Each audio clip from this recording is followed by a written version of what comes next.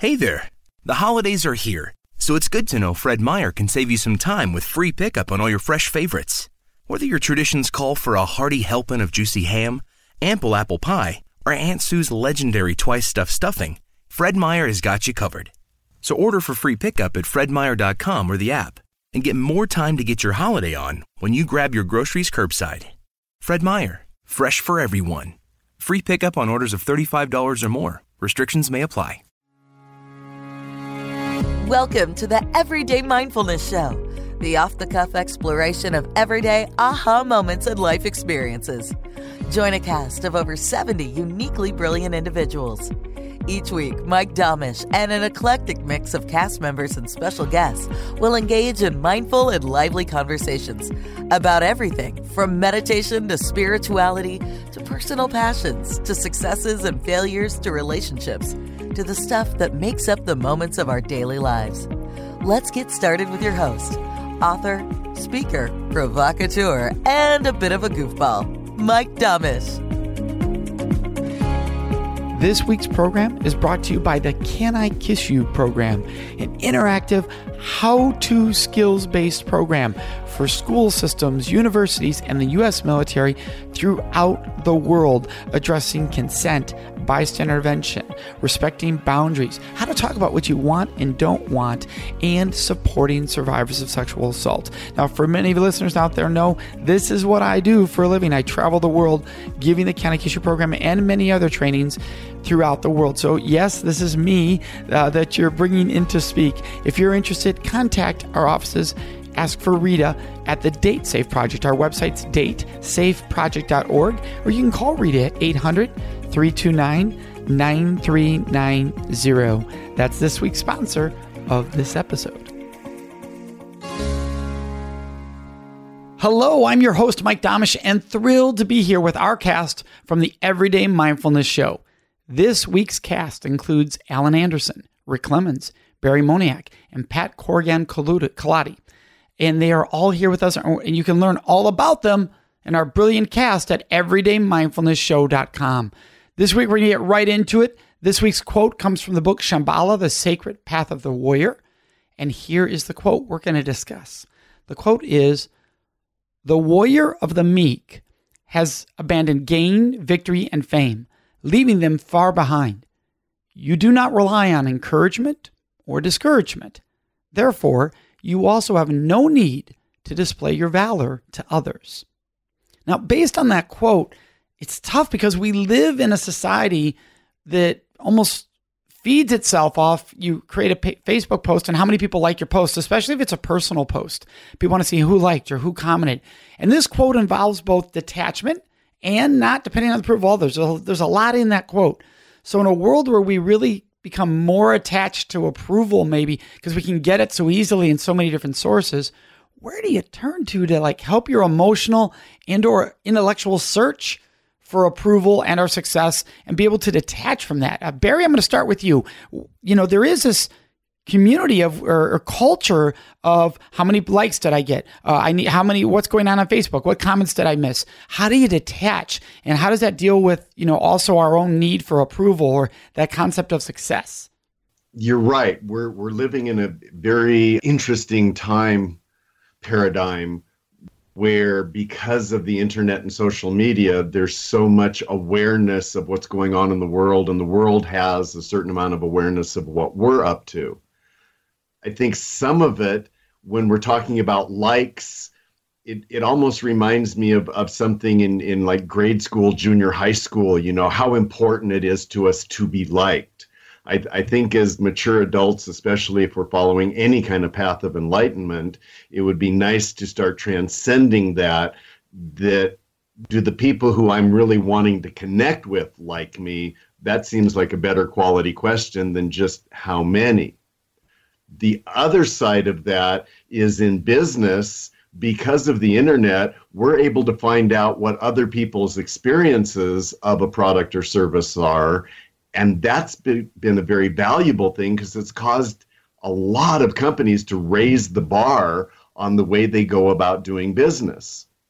The things that we've seen recently in the news, United and a couple other airlines, where something was caught And they can't hide that anymore. They can't do a spin on it. No, we saw it. We know exactly what went down. Well, that causes them to have to raise the bar. As an individual in our path towards peace, sanctity, enlightenment, however we want to language it, I think it comes down to me being okay with me and having a few select people in my inner circle that I can look to for that reflection of how am I showing up? How do I look to you folks? Because to the rest of the world, not everybody's going to like me, not everybody's going to get me. So if I'm dependent on that, I'm shackled to a place and time that I'm never going to get away from. Well, and that's the trap, right? It's addictive, right? It is that addictive place of give me more feedback, give me more approval. And how do you separate it from it while still being able to use it as a tool, right? Because we're not trying to say for somebody, and I just happen to be using this example to start off of social media, but this quote about abandoning gain, victory, and fame, leaving them far behind, very true of social media world and the entertainment world. Where else can it apply? Where else can it apply to our lives where we can get caught up in that? I think, like off the top of my mind, I can think a lot of people fall into that trap in the workplace. In my world as a speaker, maybe I can fall into the trap of, am I getting certain awards that other people are getting? Does it bother me that I'm not nominated for those, that I am nominated for those? How do we get caught up in that? If I'm somebody in a corporate position, am I comparing my position to others and I'm not making the next move up the ladder like they are? So I'm comparing my value based on this victory or this fame of everybody noticing me. I think there's so many different levels this can fall into us. What are ways the others of you see this applying to everyday life for everyone out there, this abandoning the gain, the victory, and the fame? Well, it's really interesting to me because I think if your mind is going to the categories of fame and gain and all that, it means your mind is not in the place where it should be, So it should be on, let's say if you're doing a performance or something, it should be on that precise mind, moment-to-moment experience. But instead your mind goes to the eternal question, how am I doing? How am I doing? How am I doing? So then you start judging and you start gauging how things are going. And I know because I've done a lot of study through the Shambhala organization, and so I've worked with this mindfulness of Tiger, and that's exactly what it is. The real idea of Tiger is having discernment and being able to be content, and it's really tied to actually everyday mindfulness. It's like mindfulness and attention to perception. These are the things that it's about. So in my mind, to sum this up, if our mind stays on being so attentive like a tiger would be in the jungle, swimming through the jungle with every hair, feeling everything, I think that's where our mind should be in terms of our expression of our daily experience, as opposed to jumping off and saying, how am I doing? How am I doing? Yeah, it would be funny because that would be based on the tiger having all the other animals applaud as he swam through as he swam through the river, versus actually being alert. So I love that concept. I love the picture of that and how that works. And so you're saying, for those who haven't read the book, you brought up, Alan, there that this is the tiger in reference. So just to back up a little bit, the warrior, the meek is represented by a tiger. Is that what you're saying? That's correct, yes. Yeah, and so just for anybody hearing that, I love that concept that if you're present in the now, you're not so worried about those things. And I had a friend who, by all traditional measurements, was highly successful and would say, no, I am seeking fame. I'm going to outright tell you I'm seeking fame. Because with fame, I can reach millions and make a difference in this world. How does that fit in this? Does it fit in this? I don't know that there's anything bad, wrong, or stupid about that, Mike. If his intent for establishing fame is to benefit other people, that seems like a very worthy cause. That would be what I would consider a path of a spiritual warrior. If the fame is for self-gratification, then I don't know if I could buy into it as much. Well, I guess the question there would be that, do you fall into the trap of the self-gratification along the journey to help others? Or, how do you steer clear of that? That's the dilemma. The more people like you, the more it seems to raise our idea of ourselves, and that's where the train can leave the tracks. So between both what Barry has said and Alan has said, it's being present in the moment right now, right here, today, the second, not what's going to happen even 5 minutes from now, but right now in the second, that is key to keeping our eyes off so far into the future on that. What am I getting from this? I was horrible at this in the past. I remember, and I've shared this before, about wanting to go to this conference, but I didn't know what I was going to get out of it. And I kept calling the conference person saying, what is the purpose of this thing? If I'm going to fly all the way and be there, and they're just like, can you just come and be present? And I was so focused on, no, I do things I'm not going to waste my time. And so I do things because I have a deliberate outcome. And I didn't understand at that time in my life that a deliberate outcome could be just to explore. That there wouldn't be something that I have to measure as success by, I'm going to learn this thing to make more money. It doesn't have to be financially oriented. It doesn't have to mean that my business is going to grow 10 times. It could just be to explore. And that in of itself is a very valuable experience. I think the balance is looking to how you want to be of service, and also understanding in that being of service, that fame may come with that. And as long as that fame is doing the good in the world, and it's also showing you that you're doing what you've been put here on the earth to do, I think that's the fine balance in all of this. And I do think there's justification for saying, as you were just saying, Mike, okay, I may not go to something because I need to know what the outcome is going to be, but if you come from a place of, how does this enable me to be of service? I think that's I know for me, that's one of the key questions I always ask. In fact, I was literally just asking myself that question before we got on this call, because I was considering going to a conference, and then I was going, okay, well, how will this enable me to be more of service to those that I choose to serve? And I'm still kind of muddling in my brain about that right now. But I think that's one of the keys, is where do you find the balance in all of this, that then fame and everything else really is just an illusion. It's just part of you being who you're meant to be here on the planet. Rick, I think, this is Alan again, I think that's really interesting about how many opportunities we have throughout any given day for any of us, whether we're going to take that leap that's into the self-gratification or displaying your valor, as we said. Mm-hmm. You know, it happens constantly, doesn't it? Yeah. I mean, it's a constant thing, and I know, like, similar to what Mike said, and I still struggle with it from time to time, but my ego can be huge until I ask the question, how is that serving you and how is it serving others? And every time I ask that question, that's the thing that kind of tells my ego to go sit in the corner and put the little cap on and be a bad boy over there, because I need to operate everything from a place of service. Now, that service may also be to myself, because I do believe, and because I'm a speaker as well, that when I have the opportunity to be on stage and speak, or when I get to conduct a workshop, or when I get to do my podcast, I realize I am just a vessel of humanity here to serve. But also in that moment, I'm serving myself, because this is what brings me alive. This is what helps me be excited about life. So I think that's where I've found the balance for myself, is it's a duality that I realize these two play in the sandbox really nicely together. Well, and I love what you said about my ego is big. And what the key thing was, you had to identify it and say it out loud, right? We've talked about this. Brene Brown is powerfully talks about, well, you know, what's in the dark can grow, what's in the light, you know, we have to address and deal with. I love that idea of saying, hey, ego, yeah, I've got an ego, and I need to address that so I can see how it's playing its role.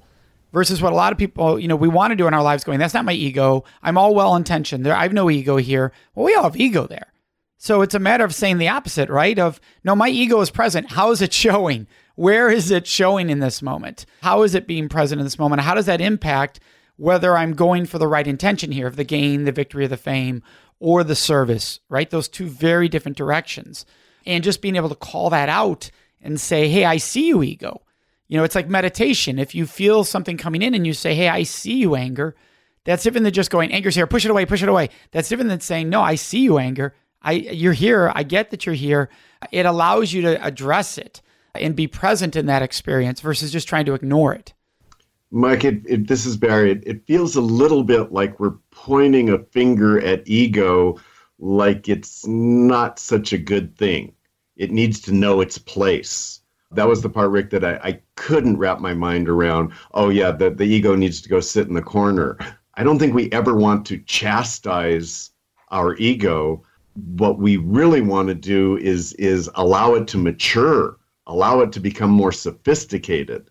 And this is where I come back to that thing of me, myself, I can have a certain relationship with myself as ego. Just to say that is a little bit weird because it's the ego saying that it's having a relationship with itself. If I have a small circle of people around me that have the wherewithal to give me clear, valid reflection, that's where I'm going to temper my ego and learn how to do better things with it. Because, Mike, you and I have known each other for a while. And if I'm going on a tangent, I could trust that you would say, now, wait a minute, Barry, what's going on over there? Yeah, I think we're on the same place. I've used putting the ego in the corner to help me tame it so that I know when it's showing up. I also believe that there's a beautiful space for my ego to kind of get things done. When Absolutely. My ego is in the right space, it's about crossing the T's, dotting the I's, getting the functional stuff done that I say, okay, you're better at this than, the heart or the soul, so to speak. So go do that stuff. But the putting it in the corner was how I learned to start to see it. As Mike said, I learned to bring it out into the light where I could actually go, okay, wow, you need a little bit of taming time. Now I realize there are moments that I kind of have to let the ego show up in order to make things happen. And I think that's a really fine balance. And it's never 100%. It's a constant growing and learning. At least for me, it is. Absolutely. I love what we're saying here because, that idea of saying, I see you anger, I see you ego, in no way shuns it. It actually says, I acknowledge you. By acknowledging, I see that you bring value in my life, but how are you acting right now? So it's that concept of having that conversation with those elements of our mind and how they appear and how they show up that can be so, so powerful. And I love what you said about owning our ego. I think of, for everyone listening right now, is where does your ego aid you? Aid you and the world, right? Because if it just aids you, that's ego feeding ego, right? But where does it aid you and support you on your mission in the world? So I can think, for my example, if somebody's wondering, well, what does that look like? Well, let's say that I'm on stage in front of 1,000 people and somebody's asking a very difficult question that the audience might perceive as a heckling moment to me, the presenter. And my ego can step in and go, you got this. You don't need to shut that person down. You got this. Engage, make this fun, and understand them. My ego can be very powerful there versus freaking out and going, oh no, I better shut this down before it goes any further. That's an unhealthy approach. So it's how you listen to it that brings that balance and brings that support to you potentially. Can we talk for just a moment about what it is to be a warrior? Specifically a spiritual warrior, because I think all of us have dabbled in some forms of spirituality and spiritual learning experiences. And I find that an awful lot of people out in the world have a misinterpretation or misconception of what a spiritual warrior is because of the word warrior. Yeah, absolutely. And I struggled with that. I struggled with that throughout the book. Because I kept thinking, I love so much what this book is saying, but to call myself a warrior, does that sort of go against everything the book is saying? I found it almost a written in contradiction as I was reading the book. And for me, I never felt the book addressed it in a way that made me feel good with the word. Well, the idea of the warrior is that it actually comes from Tibetan, but it's about overcoming warfare. So that's kind of a big jump, as opposed to creating warfare. So overcoming it is then done through these two paths of Trungpa Rinpoche, of fearlessness and gentleness. And so imagining a warrior who is gentle and fearless, not in terms of not experiencing fear, but being able to walk into fear. So the warrior analogy, I think Trungpa Rinpoche used it to say, it takes that same kind of experience of I'm willing to go into this even though I want to back away. Because typically, we're either jumping into things or backing away from things, right? The path of the tiger, of Meek, is actually being there so present that you can ride things as they're going along, as opposed to doing that jump away or jump towards. That's a pretty huge thing. So he's equating that with the warrior state of mind of fearlessness, but not in terms of any kind of aggression, completely free from aggression. No, I love that, Alan. That was spot on, because it's that willingness to show up that I resonate with, that warrior consciousness. There's something in front of me. Am I going to show up and deal with it in the most impeccable way possible?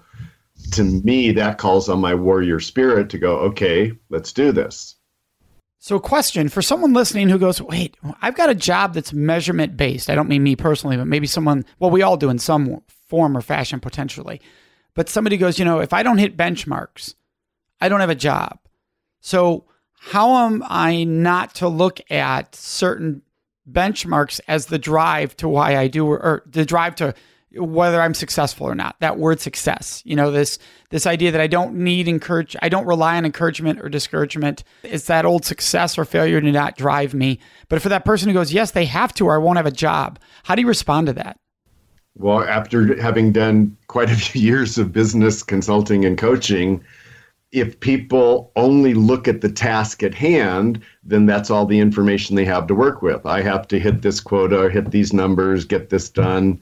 Well, then that is what it is. When we can zoom the lens out and go, well, how could this function help you in other aspects of your job, your life? How could it prepare you for other things?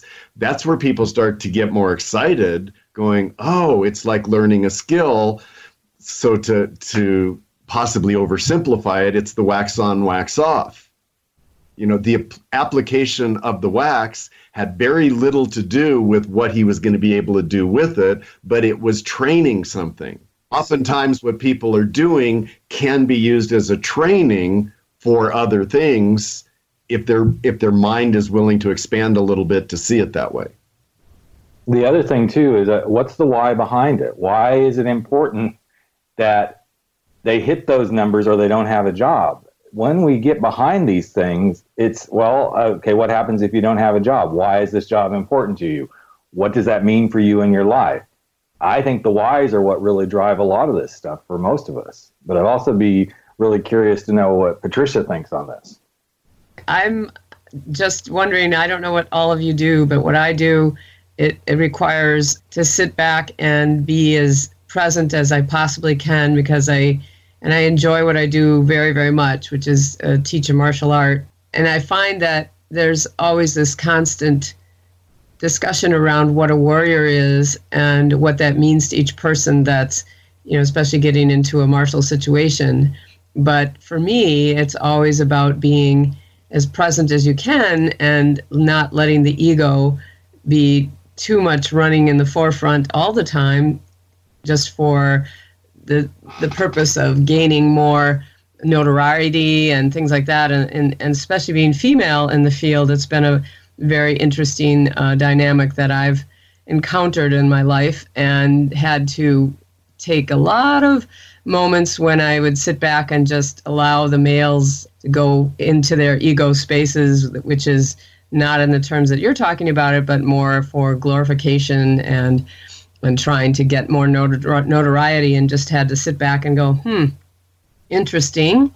From that standpoint, I guess I've struggled with it to sometimes, just trying to stay conscious of how the students I work with want to find their mindful places in their lives without having the ego be overriding certain things that they're not feeling very present at the moment. So it's an interesting discussion to me, and I feel that there's a lot of things I need to learn about it, and I'm just finding this fascinating, what you're all talking about.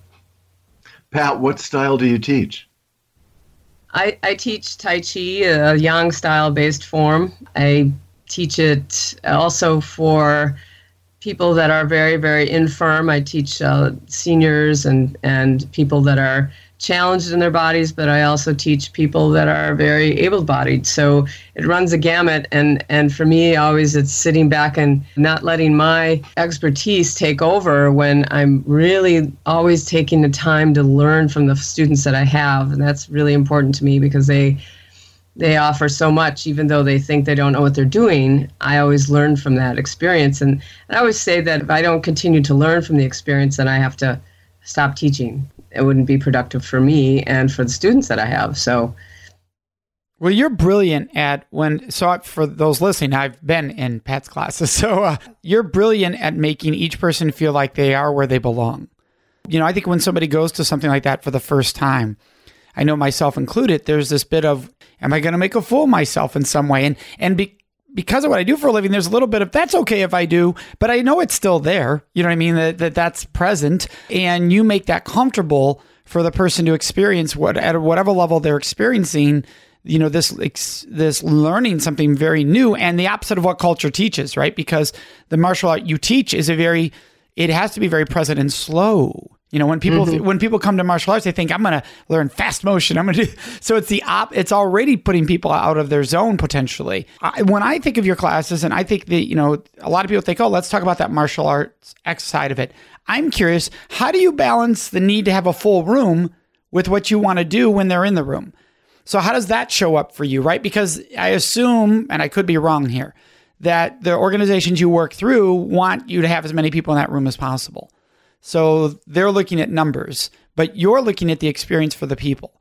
How do you balance that? Yeah, that's always a challenge because the numbers also pay me. The more numbers there are, the more income I make, and it's based. Most of my classes are based on that, and so that is always a little bit of a quandary because yeah, you're right. I really don't want it. I wish I didn't have to have it be about that, and I could just let it be about teaching what I enjoy and love and encouraging people to be more mindful in their lives so that they can really feel and experience the physical body in a way that it allows them to tap into more of their spiritual element as well. And it's an interesting dynamic, and there's a whole lot of other things that it taps into because people are, sometimes in a religious bent, they really are opposed to anything I have to offer because they feel it's against what their beliefs are. And then there's the people that are very open to it. So there's always that delicate balance. And are you just teaching a physical practice, or are you teaching a mental practice, or are you teaching a spiritual practice? And you're really teaching all of it. So keeping that balance so that people stay interested and intrigued. And I wish I didn't have to have any concerns about the numbers, but I do. So for you, is that I think fits in with the quote really well about, because the quote's really about what are we focusing on, really, when you really look at this whole thing, right? Ourselves or what's at hand at the moment and what we're doing. So for you, I'm curious, Pat, do you find that, a lot of speakers have this conversation too, which is this concept of, yes, let's say it's $75 for a class. I'm making that up for anybody listening. It was like just a number I came up with. But let's say it's $75 for a class. So instead of thinking, I hate talking about the numbers, do you think, well, if we get somebody in for that $75, the difference it could make in their lives is well beyond that small investment. Or even if they consider it a big investment, it's still going to take them to a place that's well beyond that big investment. Is there a little bit of self-talk that helps you be more comfortable with that? Sure. Yeah, there is always. It's interesting that you're talking about this cost thing because I just had a woman call me this morning and she really wants to take part. I'm offering a weekend retreat. It's not for me. It's somebody who's a master teacher that's coming from California, is running a workshop over the Memorial Day weekend. And it's a student of mine who could really benefit from it, but she just can't afford it. So it's like, can I lend you the money? It's like I would love to have her be there just because I know she'd find so much value in it because I know her a little bit and she's actually an old student that's just recently come back and all this. But it's a challenge because it seems to stop people sometimes, and especially senior populations. Oh, they can't afford it. They can't pay for it. I'm part of a right now research project where the seniors are all getting the course for free and the books and the videos, and they're just for their input in parts of the research. So, there's a huge group and they're all excited about it, and yet some of them didn't show up the first couple of days of class, even though they had this free gift. So, it's interesting that doesn't always, the whole cost thing is not all about, that's not the only thing. That's a whole nother show. Because, there's a lot of discussion we could have on if you give it for free, they don't show up because there's no value. If they do go above and beyond what they would normally ever spend, they're showing up and they're invested. But that's a whole nother conversation. Mike, there's an interesting aspect to what Pat's bringing to the table here. I've been involved with martial arts for 45 some years. And what I think most people think of, even most people who practice martial arts, is getting into the more combative side of the equation. When you really get into the more esoteric, altruistic systems, it begins with the Tai Chi. Learning how to be in your body, how to be in space and time, how to move through space and time. And until you have some level of mastery of that, then the other art forms are going to be limited at best because you haven't done basics. There's a certain honor for people who have invested the time to learn how to be in their body and move through space, how to act and interact with another human being's body, and then apply the more martial applications. It changes the mindset, and I think that goes to what we're talking about here. If people were willing to do a little bit of internal work to see, who are you? How do you show up? How do you move through the situations in your day-to-day life? Now we can start applying these other things. Oh, I speak, I consult, I this and that, but I've got an internal point of reference to go back to go, okay, but how am I really doing with my internal mission? Oh, I agree with you 100%. I was in years ago, I was in Taekwondo, loved it. And I got up to high red, which is like one step below black. And anybody who knows martial arts knows that's just the beginning of the beginning as far as that goes. But it was interesting to do that was like people looked up to, right? But if you say, and I'm sure Pat's aware of this too, if you say, oh, I'm doing Tai Chi, people go, oh, well, that's interesting. What is that? Yeah. If you say you're doing Taekwondo and people are like, oh, that's tough. That's, that you get all the fame, you get all the claim if you're doing Taekwondo, because they see that as that warrior battle mentality. But the Tai Chi, which is in many ways much more, without a doubt, takes more mental challenge in some ways and really being focused and present. Yeah, there's a totally, and I think it works brilliantly with this quote, because what are you seeking? If you like the fact that, oh, look, I'm black belt in Taekwondo, if that's why you're doing it, you might be in it for the wrong reason. Yeah, I think that we get way too ahead of ourselves. I think this is kind of at the root of this entire quote and this conversation is, if we get way ahead of ourselves, we're not going to remember, we're really just going to absolutely forget the building blocks that brought us to that point. So that was points of valor or being a great martial artist and all that. Where it starts somewhere, and it starts methodically, and it starts very thoroughly. And I think that's why they use the image of the tiger again, is that you start with this image of paying really close attention to all your sense perceptions, paying really close attention to the mind, to the environment around you. So I think basically the problem with the ego happens when we forget about that step where we're supposed to really deliver from. And we're supposed to deliver from the idea of complete presence, ownership of all of our difficulties and all that, and just be completely there. And I think we just skip that step so often, and I think it's difficult. So I think the idea of going back to saying, what are my building blocks? My building blocks are openness, like that tiger, touching each paw gently, like feeling every leaf, smelling every smell. I'm speaking sort of like as a sort of an analogy, but I think that kind of attention. And just one more thing, it's like listening to music on an elevator as opposed to hearing something live and beautiful like a great concert in person. It's like that's the kind of listening you need. That's the kind of attentiveness we need with our lives. Alan, you could not have wrapped up this episode any better right there. So we're gonna let that wrap us up. I want to thank all of you for being on. For everyone listening, so you can go to the website and find all these brilliant personalities and how to connect with them. You've been listening to Alan Anderson, Rick Clemens, Barry Moniak, Pat Corrigan-Colati. Check them out at everydaymindfulnessshow.com. Until next time, may you enjoy everyday mindfulness in your life. 3 quick reminders. 1, please subscribe to the Everyday Mindfulness Show on iTunes. Already subscribed? Then encourage others to join us by inviting them to subscribe to the show. 2, while on iTunes, download all the latest episodes. 3, Reviews help more people find out about the show. Would you please go into iTunes and write a review? Doing so helps spread the mission of the show. Thanks. We appreciate you being a part of our vibrant, oftentimes silly, and always vulnerable community. If you have an idea, a thought, want to sponsor the show, or just want to say hi, send us an email at listen@everydaymindfulnessshow.com and check us out at everydaymindfulnessshow.com. Have a joyful, mindful week.